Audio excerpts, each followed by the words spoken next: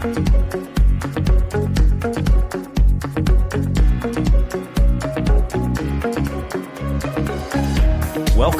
to the Perspectives with Catherine Toon podcast. All right. Well, everybody, I have a brand new person who I am getting to know who really is amazing right at the get-go. Logan Barone. Did I say that correctly? That's correct. Okay. Probably should have asked that before we got rolling, but this is just how things are. Well, I'm surprised because most people don't get it right the first time. So it must have been a God thing. That's right. Yeah, absolutely. Anyway, so Logan has come out with a brand new book called The Mystery in You. And this came out just a couple weeks ago, a month ago? A month ago, exactly. Yeah. To this week. Yeah. Well, it is a meaty, deep dive, covers so many topics in a very mature and revelatory way. So I'm super, super impressed. You will want to get your copy. And I'm going to give you, actually, why don't we just cut to the chase? Where can they find your book? Amazon. And Amazon. Woohoo. Yep. Awesome. That's the only place you can find the book right now. So Mystery in You by Logan Barone. So wonderful. Yep. So with your permission, I'm going to go ahead and just read your bio. Sure. So people get to kind of know where you're coming from a little bit. We'll just launch off. Absolutely. So Logan Barone is an author, blogger, and speaker. He has a bachelor's degree in theological studies, but is deeply passionate, and you'll see that when you get your copy, deeply passionate about psychology, philosophy, and mysticism. As a senior in college, he started writing articles and poetry for fun. A year later, at only 23 years old, he published his first book, The Mystery in You. He currently resides outside of New Orleans, Louisiana, with his wife, Ainsley. So just graduated not too long ago, coming out with a brand new book, but you've got some deep things in you. We do not despise your youth. We celebrate it and are cheering you on. So Logan, tell us a little bit about your story. You've sort of gone through some streams and things, and Yep. So share kind of how you evolved with this. Sure. Well, I was raised Catholic, born and raised Catholic. And then as I was going into the seventh grade, my parents left the Catholic Church and started going to a non-denominational church. And that was when we became very involved with Bible studies and serving, and it was a brand new world for us. And going into the eighth grade, I developed a passion to study the Bible, which is quite unusual for an eighth grader. But this new you do everything early. This is Okay, sorry, keep on going. So I started studying the Bible as an eighth grader. Everybody thought I was weird. What in the world is an eighth grader doing, reading the Bible 5 hours a day after school? But I couldn't explain it. There was just a passion in me to study the Bible. And of course, it was heavily talked about and encouraged at this new church of mine. And I just had this inner passion for it. So ninth grade, freshman year in high school, I started leading Bible studies. And then by probably junior year, I felt called to go into the vocational ministry. And by the time I was a senior, I'm thinking about college and what I want to study. And I was thinking about business and maybe kinesiology, but underneath that was that still small voice telling me, you need to go into ministry, you need to be a pastor. So I followed it. And a year after graduating high school, I joined a pastoral internship at my church, and I became a full-time online student at Oral Roberts. And in that freshman year of college, I began my journey of questioning the evangelical upbringing that I had. And I don't exactly know what prompted it, but there was a time period in my life where I felt like I couldn't ask questions. And now that I was in college, I felt like I could. Mm-hmm. There were so many things I was afraid to ask my pastor. I was afraid to bring it up with friends and family, so I just kept it in. But being in college and learning these new ideas and philosophies and theological doctrines, it's some that sparked an interest in me to dive a little deeper. And so I did. And when I started doing that, I realized that really since I was a kid, since I first started reading the Bible by myself, there were certain doctrines that were being taught to me that never really sat well. Mm-hmm. And as I'm reading the Bible as an eighth grader, I'm thinking, okay, I'm literally having to read this into the text, and it just doesn't It's not hanging. sit well with me. But like a good Christian and pastor in training, I kept it in, I kept my mouth shut. But then there came a time where I couldn't do that anymore. Mm-hmm. And as a freshman, somebody introduced me to some Grace and Trinitarian teachers. And so I began to read some of their books, and people like Francois Dutoit and John Crowder and Don Keithley and William Paul Young and Brad Jursak. And their teachings were so revolutionary for me. It was a brand new way of reading the Bible and understanding God. And it matched that inner knowing that I had my whole life. Mm-hmm. And so somebody told me one time, they said, the greatest teachers don't teach you things that, or I'm sorry, they don't teach you things that you don't know. Mm-hmm. They teach you things that you've always known. Ooh, that's good.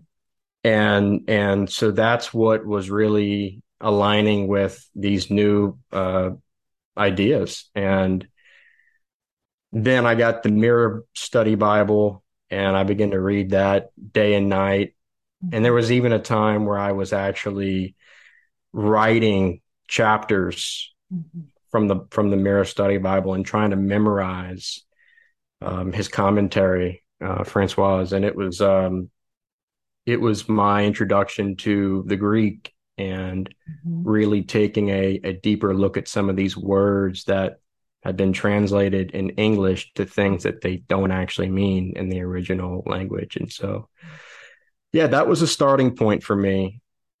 And so throughout college, as I'm learning my evangelical doctrines at ORU, I am also going back home in my closet, studying these guys, learning grace, learning inclusion, learning true Trinitarian theology, Mm-hmm. which for me, Trinitarian theology was something I gave lip service to as a Catholic and as an evangelical, but I never fully understood the mystery of it. And so I give a lot of credit to people like Brad Jursak and Paul Young for Shout out. being the great Trinitarian teachers that they are. Mm-hmm. Yes. So senior year, I decided to write my senior paper on one of the main doctrines that I was brought up in that I disagreed with, and that was eternal conscious torment, Mm-hmm. ECT. So I wrote my senior paper at Oral Roberts University as a refute against hell. And as you can imagine, it ruffled a lot of feathers, and there was a lot of back and forth. There was a lot of Yes. disagreement, Mm-hmm. but I made an A on the paper. And yeah, it was a unique experience to say the least, Yes. but it was 40 pages long, and I just poured my heart into it. I mean, I spent the whole year prior studying it and putting it together. And that's what really sparked my desire to write after I wrote that paper. It opened up something. It empowered me to want to continue to write. And so I began to write poetry, and I began to journal. Mm-hmm. And that's what stirred the water, so to speak, for my book, The Mystery in You. Mm-hmm. Wow. Yeah. That is powerful. It's amazing to see God's hand just throughout, and the fact that you were willing to do something against the grain. I mean, even as an eighth grader, right? And all of that, and just be led. It was God leading you in all of it. And that's amazing. So, well, let's talk about your book. Thank you for sharing that. That's a gorgeous Sure. journey. I'm excited to kind of watch you continue on that journey. It's amazing. So you really talk about the mystery in you, and you kind of start off with the true self and the false self. Do you want to Yep. sort of give us some insight into what you mean by that? Sure.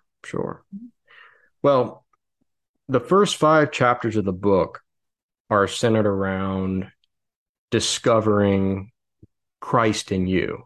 Mm-hmm. And then the second half, chapters 5 through 10, are set out to teach the reader how to discover and experience Christ in others Mm-hmm. and in all of humanity. Mm-hmm. And my base scripture for the book was Colossians 1:26 through 27. Mm-hmm. And it's in that Paul writes that there's been a mystery Mm-hmm. that's been hidden Mm-hmm. for ages and generations, but it's now being revealed to God's people. And the mystery is Christ in you, the hope of glory. Mm-hmm. Now, what's interesting about that verse is I believe in Galatians, Paul reflects back on his road to Damascus journey and his conversion. Mm-hmm. And what he says there is that God was pleased to reveal his son in me. And so for Paul, he got that revelation, and he realized that his conversion, his waking up experience, wasn't something that was happening outside of him. It was something that God revealed within him. So when Paul got that revelation, he was then able to write to the church and say, hey, it's not just for me, Mm-hmm. it's for you. Mm-hmm. Mm-hmm. And then in that verse, it also says that it's for the nations, or for the Gentiles, which is nations and Greek. And so the true self is who you really are. And I set chapter 1 up to make that clear distinction between who you are, because when we say Christ in you, what is you? Mm-hmm. What do we mean when we say you? And so by you, I'm not talking about our bodies. I'm not talking about our mind. I'm talking about the spirit, the soul, whatever you want to call it, that lives in the body. Mm-hmm. And, many pastors and teachers have said, we're not bodies that have a spirit, we're a spirit that lives in a body. Mm-hmm. And so many people identify themselves with their body image, with their thoughts, with their personality, Mm-hmm. and that has become their identity. So I wanted to start the book out with clearly outlining what I mean when I talk about you, because if we're going to talk about Christ in you or discovering God in the deepest part of your being, Mm-hmm. we need to define what is you. Yeah. And so that's the true self. It's the part of you that transcends the body and the mind. Mm-hmm. It's the part of you that lives on once this body shuts down. Mm-hmm. And I even have a section in chapter 1 where I talk about all the cases of near-death experiences and how people can continue this consciousness or awareness even after their body shuts down. Their heart's not beating, their brain is dead, Mm-hmm. yet they're still aware, and they have this encounter with God. Yeah. And loved ones. That's another very fascinating Amazing. Mm-hmm. discovery. Yeah. So That's the true self. And the false self is, like I had mentioned, it's identifying with our personality, our achievements, our pedigree, Mm-hmm. our body image. It's things that are temporary, it's things that are visible, but the true self is invisible. Mm-hmm. And it's the deepest part of who you are. Absolutely. And it's eternal. Exactly. Yeah. Yeah. I did a quote, and I wasn't sure if you were quoting somewhere else. I can't remember because I just kind of copied and pasted, but it says, Christ doesn't just reveal the true nature and image of God, he reveals the true nature and image of humanity. Yeah. That is a very, very deep and, profound statement, but it's very accurate. Yeah. We're being conformed to the image of Christ, but who we are is actually already in the image of Christ, right? Exactly right. Yeah. Yeah. Yeah. So did you want to launch on that? Elaborate? It's a profound statement. Sure. Absolutely. Yeah. So for many of us, when we read John chapter 1, one of the biggest uh, verses that stands out and is crucial for our theology is John 1:18, where it says that no man has seen God at any time, but Jesus, the Logos, Christ, has come to make him known. Mm-hmm. And as many have said, I think it was Bill Johnson who became famous for saying it, but he says that Jesus is perfect theology. Yeah. So we know that. We know that Christ reveals God. He's the exact image of the Father. And that's a pillar of our faith. Mm-hmm. But to take it a step further and say, well, wait a second. What if Christ isn't just revealing the nature of God, but he's also revealing the nature of us? Mm-hmm. Then you start to get out there and it becomes like, wait, what are you saying? And so I want to be clear and don't hear what I'm not saying because some have. But what I'm saying is this, that the walk of a mystic, of a Christian mystic, Mm-hmm. is living from a place of non-duality where it's not either or, it's not this or that, it's actually both. Mm-hmm. And so the truth of Christ revealing God the Father Mm-hmm. is true, Mm-hmm. but it can also be simultaneously true to say that he's revealing the nature of man. And how do we know that? Well, because Romans 5 Mm-hmm. says that there have been two human beings that have represented humanity. All were in Adam, all were in Christ. Mm-hmm. Mm-hmm. And guess what? Christ is not plan B of God. Mm-hmm. He's not the fix to the fall. He's plan A. Christ comes before Adam. And that's the greater truth I talk about. It's true. That before we were ever lost and affected by the disease of sin that came from Adam, Mm-hmm. we were in Christ. We were predestined in Christ. We were saved before the foundation of the world, before time began, is what Timothy says. Mm-hmm. And so many of us, Mm-hmm. we identify by Adam, and that's where we get this original sin idea from, which is another doctrine that I began to question and deconstruct Mm-hmm. when I was in college. It didn't make sense. It didn't sit well with me. How can you say that an innocent baby Mm-hmm. is unworthy, evil, totally depraved, Right. and damned to hell? Are you kidding me? I mean, that's just bizarre. And so when we start in Genesis 1 instead of Genesis 3, we start with the answer, not the problem. Mm-hmm. Part of my deconstruction journey that was followed with a very healthy season of reconstruction consisted of me studying. I'm glad you said that. Let's construct to reconstruct, not just has to be construct. We just need proper construct. Yes. So absolutely. So Glad you said But that. I began to study the church fathers, and one of the main church fathers that I really enjoyed reading was Athanasius, Yeah, no, he's really amazing. Yeah, go ahead. who for Right. me is the father of the East, whereas Augustine was the father of the West. Mhm.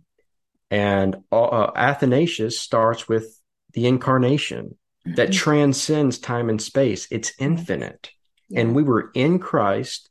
Mhm. The unification Mhm. and the inclusion of humanity in the person of Jesus Christ Mhm. was set before Foundation of the world. time began. Yeah. So I say original innocence Mhm. before original sin. It's the greater truth. I'm not saying that there is no such thing as sin. I'm Right. not saying that it didn't affect humanity. All I'm saying is I'm not defining myself by the sin. I'm not defining myself by Adam. I'm defining myself by the greater truth, which is Christ. Mhm. Therefore, he reveals who we really are, whereas Adam would be a part of the false self that we identify with. It's not that it's not real. It is real. It's just not the truth. It's not the core of who we are. Absolutely. Absolutely. Well, and that's really true. I mean, created in the image and likeness of God, that means we're created in the image and likeness of Christ. And Yeah, as he is, so are we in this world. And that's our starting point. You know, we ran into a problem with the fall, and sort of this generation of false self, but our original design was not removed with the fall. So correct. that's great. Wow. That is profound. I love that. So what you're not saying is that there is no such thing as sin, that there's no such thing as a false self. We're actually talking about the false self, which is a fallen way of being, which causes simple consequences, destructive consequences that God was about the process of the solution for before there was even a problem, because he's the lamb slain before the foundation of the world. Exactly. This is how I say it. Sin may have blinded us, but Mhm. it does not define us. And there's a big difference. Absolutely. And that's where you get into John 1 when it talks about the blindness, that we don't see him, that we're not able to see him. The light came, but we didn't know him. We didn't recognize him. And when we don't recognize him, we don't recognize ourselves, because we're created in his image and likeness. So it's a blindness and then a delusional fallen way of being. So that That's is right. excellent. I love that, the way you Yeah. summarize that. Yeah. Not defined, but blinds. And it's true. It's true. Yeah. We do need a savior because we are blind. That's exactly right. Yeah. He liberates us from our own delusion and blindness. Yes, he does. Yeah. You a little bit of a hot topic, since I just recently came out with a book, but you talk about the divine feminine, Yeah. which is really interesting. And you said, to be explicitly clear, I'm not saying God is a woman. God is neither a man nor a woman, and cannot be defined by a pronoun or gender. What he actually told me in his mandate to write the book that I did was that I'm neither male nor female, but I engender both. So I guess we kind of got the same memo. Yay. Yeah. That's awesome. Did you want to elaborate on that? Or? Sure. Yeah. Yeah. It's something that for me was such a big deal because I grew up thinking God was an old man who lived in the clouds with, white hair, and that was my image of God for the majority of my life. And A lot of people's image. of course, yeah. Mhm, And all the art and the movies don't help, mhm, right? mhm, So for me, the turning point was the shack. mhm.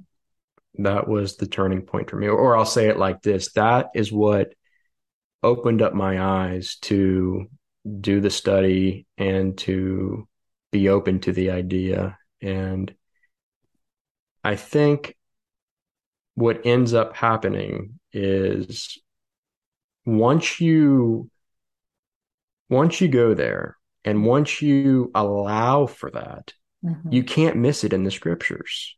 Yeah. you can't miss it. And You can't unsee it once you you can't see it. unsee it. Once the blindness is lifted, right? You Yeah. can see it, and that's really true. Keep on going. And even the Mirror Bible really helped me out with that, with understanding spirit in the New Testament. Mm-hmm. And I'm not ashamed to say this, but there are many times where I'll read the Bible and replace he with she. Mm-hmm. And I use them interchangeably because I'm trying to train my mind to get away Mm-hmm. from this patriarch Mm-hmm. idea that God is a man. Mm-hmm. And so the reason I put that in the beginning of the chapter is because if I'm going to talk about God dwelling within us, we need to talk about God and what is God and what God is not. Mm-hmm. Mm-hmm. So that's that's important. And there's something connected to that when it comes to our true self. Yes. I mean, what do you do when Paul says there's neither male or female, but we are all one in Christ? There's a greater spiritual truth that transcends our ideas Mm-hmm. of pronouns. Yeah. Yeah. And it's really And interesting. And, oh, sorry. Go ahead. Keep going. no, the last thing I was going to say about that subject is one of the things that God has revealed to me is if we continue down this road as a church where we prohibit or limit women in ministry, we're going to miss out on an aspect of God that is needed more right now in our world than ever before. So I'm so thankful for people like you who are brave enough, who have the courage to write the books that you're writing, because we need that. We need both sides of the divine. Yeah. We're definitely, we need that, both sides of the divine in our understanding of who God is. And that elevates one another in our relationships with one another, because then we're able to champion one another rightly and receive everything Yes. through one another that we're supposed to receive. And that is Yeah. that is amazing. That's beautiful. Thank you for that.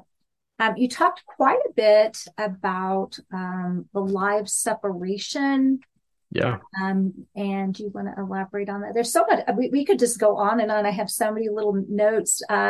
Yeah.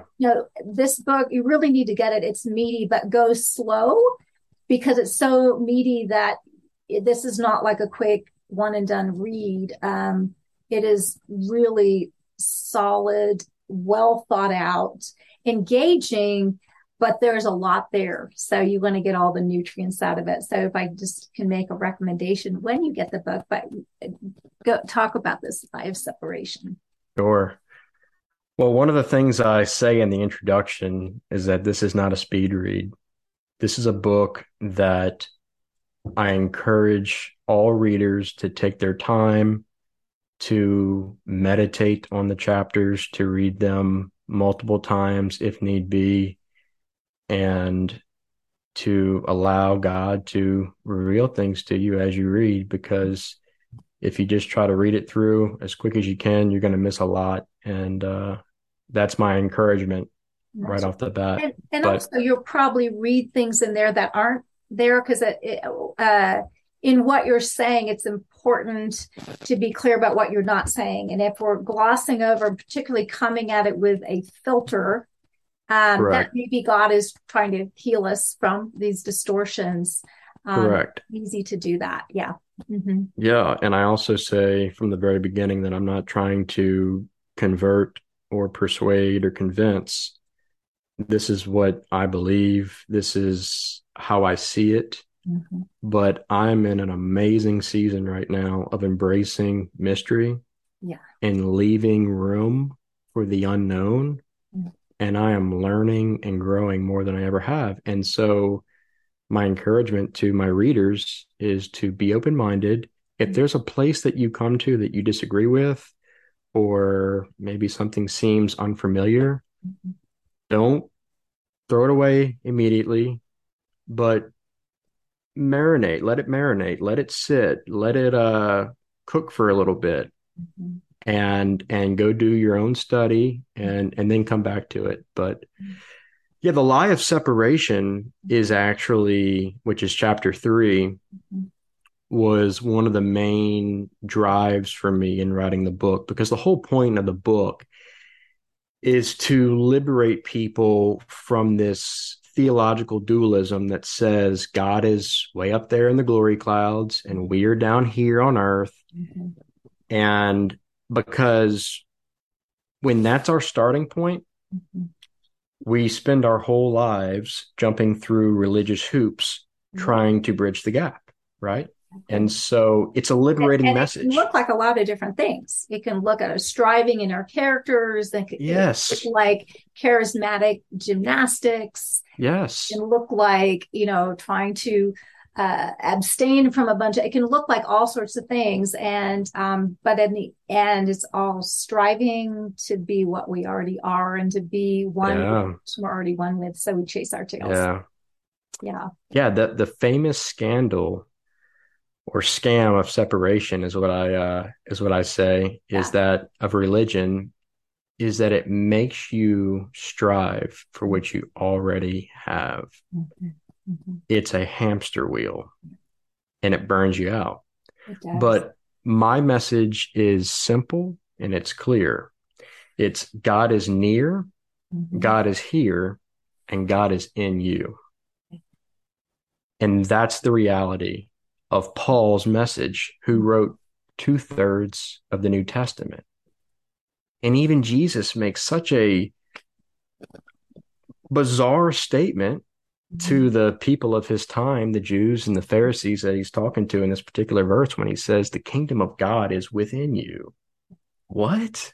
We thought God was over there and distant and in that temple on that mountain, and the kingdom of God is within you. And so when we embrace that and we experience that, not just through intellect or knowledge, but through spiritual transformation and mystical experience, we're never the same, and we're liberated from the lie of separation, which is a scam that religion has used for business purposes. Yeah. It turns into all kinds of stuff, and it's not the gospel. It's not the happy gospel of Christ in you, the hope of glory. Absolutely. Yeah. Yeah. A lot of false gospels out there, unfortunately. Thank you for that. You said, I do not believe everything is God, but rather God is in everything. And which is gorgeous. So when I say oneness, I'm referring to oneness, the oneness Jesus talked about between us, him and his Father in John 14 and 17. So talk about this God in everything versus everything is God, where we can fall in that ditch, or we can say God's out there, but you have this John 14, John 17 perspective of God is in everything. So elaborate on that. That's beautiful. Yeah. If you would, please. Sorry. So pantheism is the belief that God is everything. Panentheism is the belief that God is in everything. And if I say both words in the same sentence, chances are you probably wouldn't even recognize that they're two different words, but the "in" is what separates them. And it actually is a big difference because they're not the same thing. Yeah. And I don't believe the Bible teaches pantheism, but I do believe it reveals panentheism, because we read in Colossians that all things were created in him, and in him all things are held together. So what do you do with that? For me, I'm like, okay, lie of separation, dualism, all these other ideas that we have about God and humanity, when that comes up against Colossians 1, I know. what do you do with that? How do you, so there's a big difference and it's important to clarify, and that's why I did. Mm-hmm. But it's union Mm-hmm. with distinction, Mm-hmm. because pantheism Mm-hmm. is no distinction. Right. I am God, this microphone is God, that plant's God. You're like, no, that's just weird. That's not what I'm You're saying. right. I mean, let's put it where it's at. Not that people believing that are not loved, but it is. Sure. It's messed up. It's messed up. But Yeah, and so pantheism I is do everywhere. believe that we are created in the image of God. That which is deepest within us is divine. That's our true self. We're one with God. Christ is in us. We are in Christ. Mm-hmm. But God transcends Mm-hmm. us and everything in the cosmos. And that's what makes him God. Absolutely. Or her. If we're God, we're God, we're indeed do. But if we're one with God and God is in all things, Well, that is actually our. I mean, God didn't separate from his creation when he created us, when he created the same realm. And, yeah. and it's kind of interesting because people don't have a problem with omnipresence. um, but there's just confusion. So I'm glad you made that, clarified that. It's an important clarification, but it's also sharing just truth about God in all things, and which is amazing, including the unbeliever whose problem is not believing yet. Correct. And a great example of this is Acts 17. Mm-hmm. Oh, yeah. When Paul is talking to Greeks, they're not Jews, they're not Christians. Mm-hmm. They would be considered as non-believers. And what does he tell them? Mm-hmm. He says that God is not far off from any one of us. Mm-hmm. And then he quotes one of their poets and says, in him we live and move and have our being. We are all one of God's. Their poets. I know, isn't that amazing? Right. Yeah. One of their poets. Yes. And says, yes. In him we live, we move, we have our being. We are all God's offspring. Right. So yeah, that's and I talk about that in the book, because to me, that was one of the biggest challenges early on when I was evangelical. I always stayed away from that verse because it didn't fit with my salvific theology. Right. Well, either you're in or you're out, and it's important to know if you're in or out. And all of that, and so that is huge. But thank you for sharing that. Now, you do talk about, and this is helpful with some of your other training. You were talking in studies. You were talking about the stages of human development: egocentric, tribal-centric, world-centric, and cosmos-centric. So, what did you mean by that? Yeah. So, I think, as I mentioned before, mm-hmm. when Paul understood the revelation of Christ in him, mm-hmm. that was step one. Mm-hmm. But it doesn't end there, because if we get a revelation from God, or if we have a mystical encounter or waking up experience and we think it's just for us, mm-hmm. we are stuck mm-hmm. in this egocentric mm-hmm. consciousness. Mm-hmm. And it's a delusion, because for Paul, it wasn't just for him. Mm-hmm. As I mentioned in Colossians, he was able to have that waking up experience mm-hmm. and recognize that the same Christ that was in him mm-hmm. was in his neighbor. Yes. It was in the church. And so we moved to tribal centric. It's not just about me. It's actually me and the group. It's where we get family and friends and community. Mm-hmm. And that's step two. Mm-hmm. Christ in me, Christ in you, Mm-hmm. and then world-centric, Mm-hmm. which is Christ in everyone. Mm-hmm. And like Colossians says, this message was to be revealed to the Gentiles, Mm-hmm. which is the nations, Mm-hmm. right? Mm-hmm. So that's the world. Mm-hmm.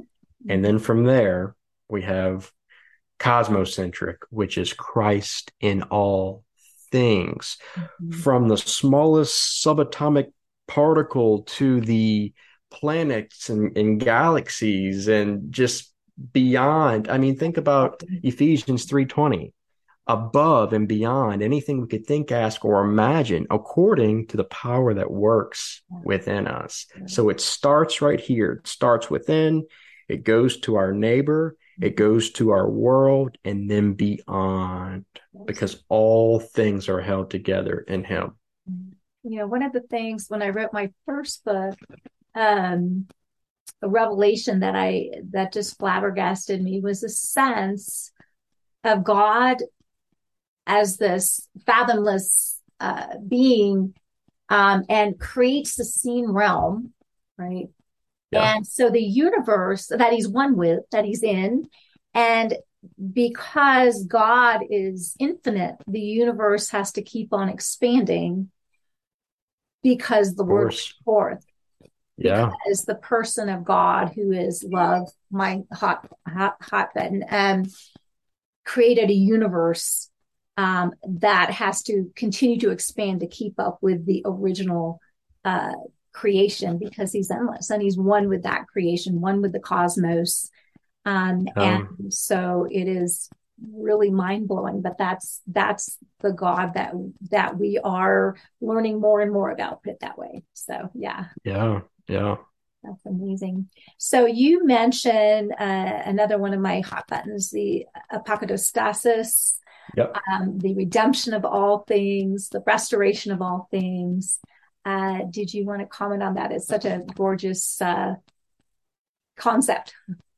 Sure. Yeah. So that's the beauty of this message of Christ in you, Mm-hmm. the mystery in you, is that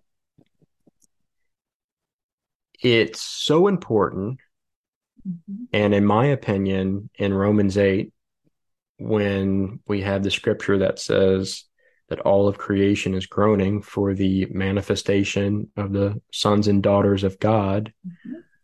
I think that verse is talking about the day that Jesus talked about in John 14:20, when he says, in that day you will realize that I am in you, you are in me, and we are one. And so as we wake up to what's always been there, because it was hidden, Mm-hmm. but now it's revealed. If something is hidden and then it's revealed, it's always been there. Absolutely. It's not that it wasn't there and then you prayed something or believed something or confessed something to make it happen. Mm-hmm. No, it was always there, but it was a mystery in a hidden way. But you woke up to it. You realize Christ in you. Christ doesn't just reveal God, he reveals your true identity as a son. And as we wake up to that, I believe that there is a connection between us as humans and all of creation. And so as we wake up to our identity, our sonship, our daughtership in Christ, then all of creation will fall into harmony and peace and restoration, which is the full manifestation of the finished work. It's not a separate thing. It's not. Some people think it is. It's not. It's the full manifestation of what was finished at the cross. Absolutely. And so the restoration of all things, which, by the way, many people don't know this, but it was actually universal restoration was actually the dominant view for the first 4 or 5 centuries of the church. Yeah, it wasn't ECT. It wasn't conditional immortality. It was universal restoration.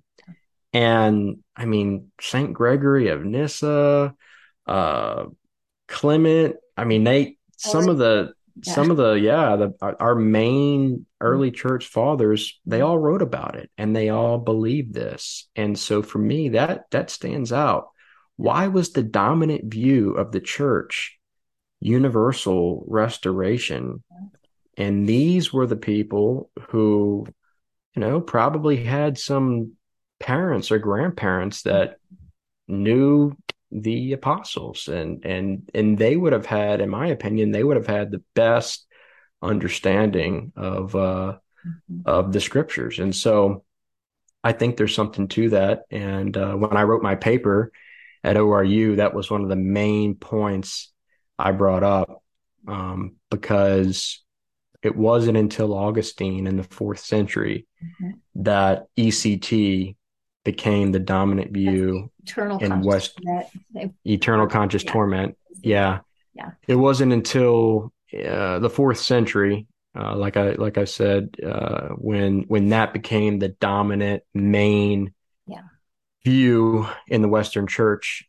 And that's something I would have never known if I wouldn't have done the study on church history. But yeah, that's the hope of glory. That's the all shall be well that Julian of Norwich talks about, the mystic.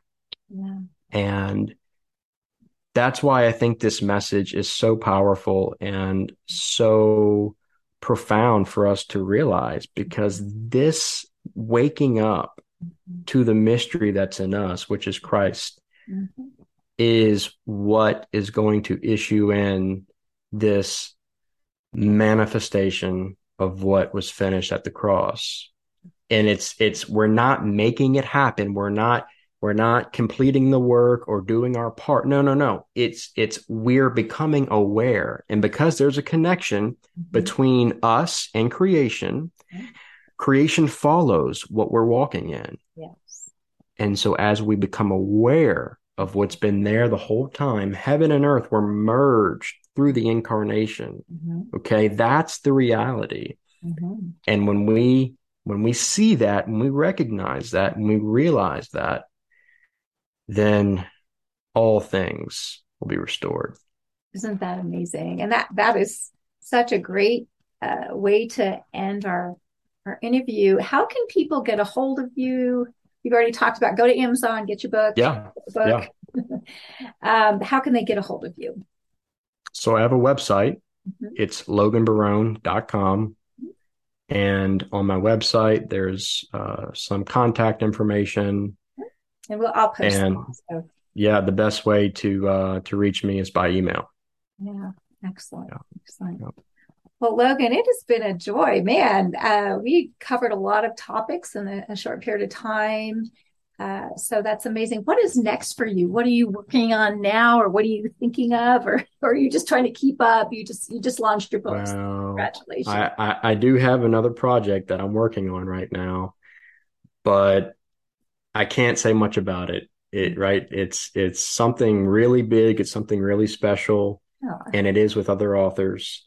So it's very unique. It's going to be very powerful, and that's what I'm doing now. And then once that's over with, I do have some ideas for my next book. So, and I will be starting a podcast sometime in the near future. So, wonderful. Yeah. I kind of noticed that on your website. So that's great. Well, that is so exciting. I'm so happy to be supporting you. You've got so much to offer, and I'm just thrilled with kind of what you're doing, and just want to support it and applaud you in it. And it's been really fun. Thank you for coming on. Absolutely. It's been a pleasure.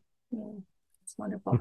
Well, everybody, go get his book. Go find Logan Barone and share this with a bunch of people who really need this. So, all right, guys, thank you for joining. Thank you, Logan, once again. You guys have a great day. Bye. Thanks for joining us on this episode of Perspectives with Catherine Toon. For additional information and resources, please visit catherinetoon.com.